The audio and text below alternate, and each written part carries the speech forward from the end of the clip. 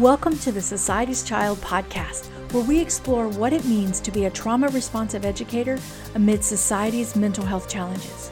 Hi, I'm Trish Zenczak, a former educator, compassion advocate, and Jesus lover.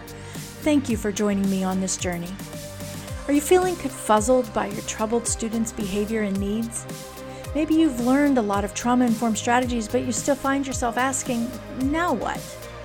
You're not alone in this sea of traditional approaches or being triggered by your students' behavior.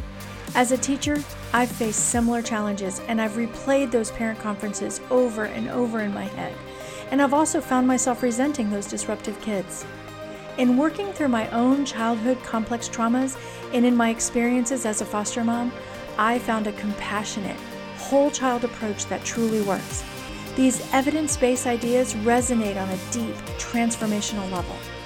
So whether you're ready to connect with students, create a trauma-sensitive environment, or you feel weary from battle, you're in the right place, my friend.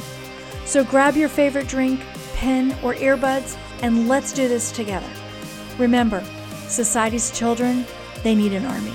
So let's armor up and lead the way to a safe, nurturing, and fully trauma-responsive school environment.